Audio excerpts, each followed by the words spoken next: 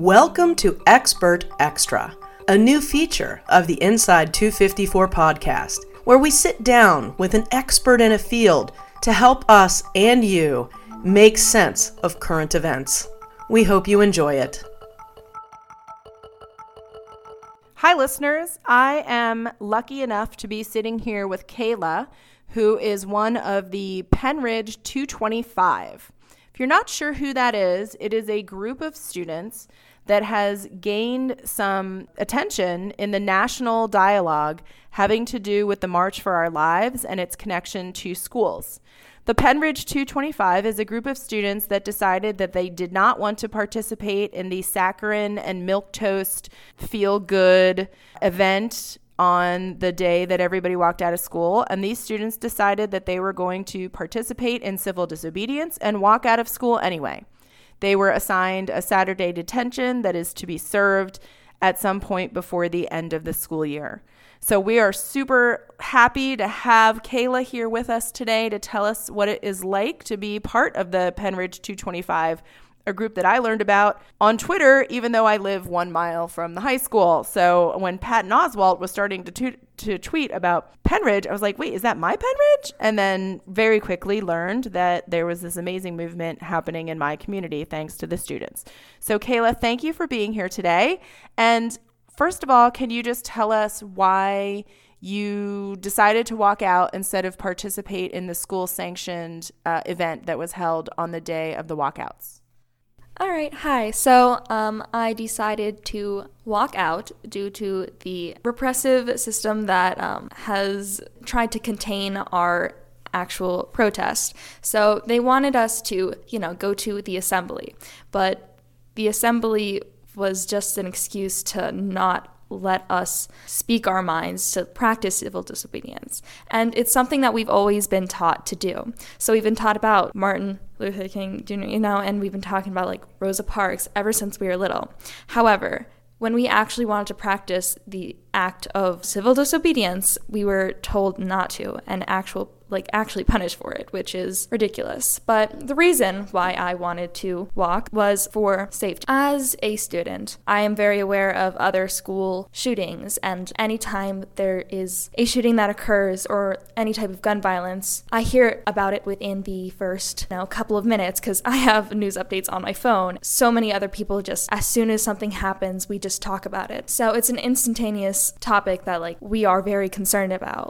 All of my friends, all the people that just are in my classes, we just automatically connect and have a feeling of apprehension and fear. So it's something that we obviously do not want to experience. So by protesting, we are wanting to place more restrictions on you can buy guns and things that are dangerous. For guns, we want to ban bump stocks. So Kayla, why did you decide that you wanted to walk out of the school even though you knew that you were going to get some kind of administrative punishment? My detention does not make a difference. So me actually protesting does. So by sharing my voice and walking out with the other 224 people, I am able to show how I feel and make a difference in how the government views the issue of guns and how even my school views the issues of guns and gun violence. So what were some of the aims that the group had, and what are some of the things that your group wants to change? And I guess the big question is, did you all have this plan to become the Penridge 225 before the protest? There was no organization. There was nothing that anybody set up to make it like the Penridge 225.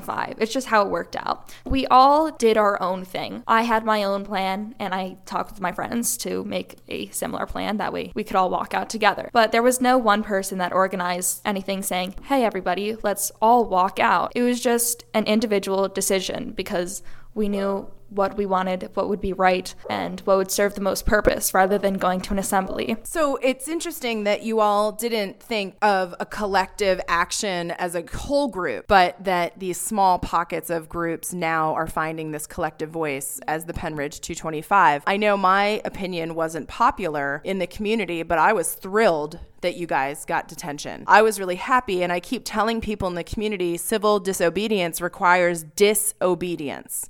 It requires there to be something that you are actively going against. And everybody else that had these sweet little assemblies, their schools are no longer talking about it. And now Pennridge is like in the news and in the national conversation. And suddenly you're all thrown into this activist role. And a lot of other schools are looking to you thanks to your disobedience. So what do you think about that? Interesting.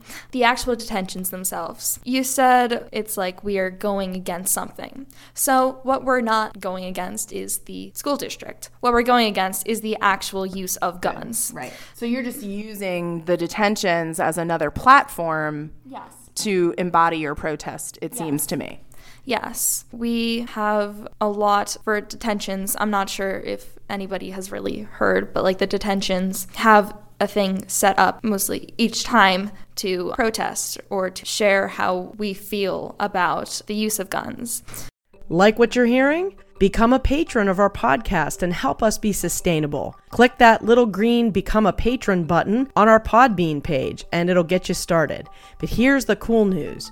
There are 3 different patron levels that you can participate in to show your love and support of our hard work for you. A monthly commitment of just $1, which is less than the cost of a cup of coffee, gets you a large, cool, square sticker for your computer with our freshly designed logo, and you can share the love. For $5 a month, you get 2 stickers, a shout out on Facebook and on the podcast, plus our newest patron level of $8 a month.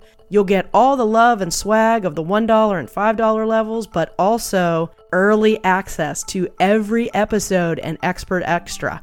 So join our patron team at this $8 a month level and be in the know before everyone else. All of your donations are greeted with our deepest gratitude. Thanks for keeping us sustainable.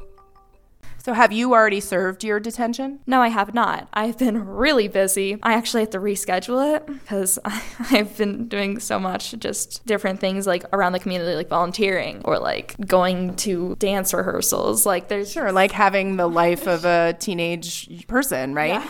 So you haven't had the experience yet of showing up for your detention with the streets lined with people supporting you and giving you donuts and all of that. Have you heard from your peers about what that's been like? Yes, I have. The first detention, it was very unexpected for a lot of the people. We were not sure what was going to happen. Like even going into the detention, we kept joking around like, oh, do you think we're going to be able to bring cards? Do you think we can, bring a book? Because usually you're not allowed to like speak or interact with other people. You can only do your homework. We were curious how that would all work out. And the teachers for the detention didn't really have too much control, I guess, because if they did try to control us, that would look really bad on their part because the people that were there rather they were advocating for the victims. And they were talking about the victims. They had flowers and they were all holding hands. There was like such a community feeling. Did the detentions bring together different groups of people? Absolutely. Even walking out, I was very shocked that some people were there. There were people that I would not even in a million years think would appear at the walkout. The detention definitely brought people together because it made a group of people,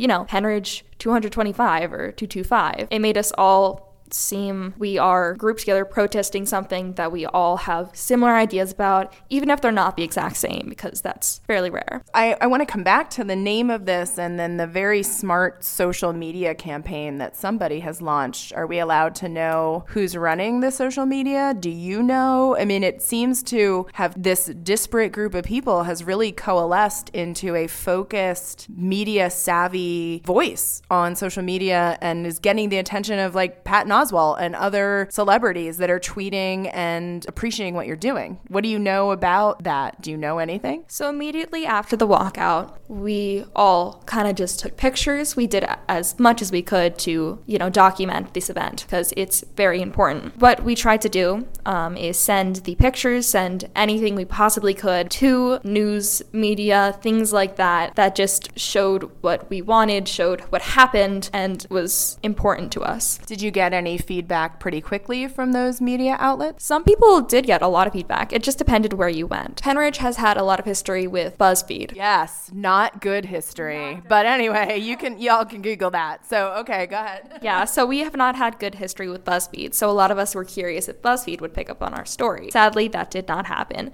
But a whole lot of other places did. I think BuzzFeed's just tired of us, quite frankly. But CNN, I think, there's like a whole lot of like local news places that picked up on our story and like were very curious regarding why. And obviously, even here is like, Yeah, I mean, the past 2 weeks in our local newspaper, the story about you all has been the top of the fold story. I just got this week's, and it's the same. And it's about what you're all doing and how you're keeping this in the conversation. And that's the goal, because we want to keep this talked about. We don't want it just to disappear like everything else. We want it to keep it alive. We want change. We want a lot more to happen rather than just letting it go, because it did happen. It was important to us. This is one of the focal points of my Penridge history career. It's one of the most important things that I can do as a student. And I am just amazed. I've never thought about this community as a really activist community. So to watch what all of you are doing has been such a blessing to me, and I think to all the adults in the community that have felt like maybe we all need to be having better conversations. So how do you think being a part of this might propel or help you continue your activist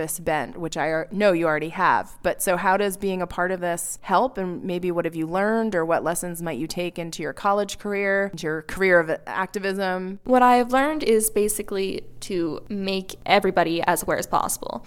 For me, a lot of people didn't even know this was going to happen. So some teachers of mine were like, so do you know what's happening tomorrow? And they were just very like, they didn't want to say anything to either encourage or discourage, because that would be kind of, exactly, they would get in trouble and it would just be wrong. A lot of people did not even know it was happening. And like a lot of times in class, I'd be like, all right, so everybody walk out. There's going to be a lot of us walking out at 10, and I would just kind of say the information to as many people as I could. That way more people could walk out. And like I ended up texting like everybody that I could, just to like encourage and like say, yes, if we were all in this together, then we are stronger. And that's what I did as a person. So I learned that I needed to actually get others involved in order to make an impact. I needed to document what I was doing and let other people, the news networks, really just take it and run with it, because that is one of the most important things. Publicity is sadly the most important. Amplification and organization. Sounds like you're a naturally talented at both of those things. Is there anything else you want the community to know about the Penridge 225, or how we can support you? The detentions are still happening. A lot of people that are concerned community members are just showing up, because there are like anti-protesters that are also there. There are a lot of people just there. So if you feel the need, you can always just show up. It's basically just in support of not us, but like the victims, and changing laws and everything just to make the United States more safe. So you can always do that. And then for us, we are not going to let this die out. We are not going to just stand passively. We are fighting for our voice to be heard. Obviously, we have a lot of news coverage right now, so we want a lot more than just a quick time in the spotlight. As a member of the community, I'm grateful, and I hope that we can all help sustain your efforts, because you're really shining a great light on our community and showing the world what our community has to offer. So thank you so much for talking to us, Kayla. Thank you for having me. Thanks for listening to this Expert Extra. For more information on our podcast and to find episodes, please visit Inside 254 site. That's site.wordpress.com. You can find us on Podbean and iTunes, and please follow us on Facebook and Twitter for all the latest. Thanks for listening.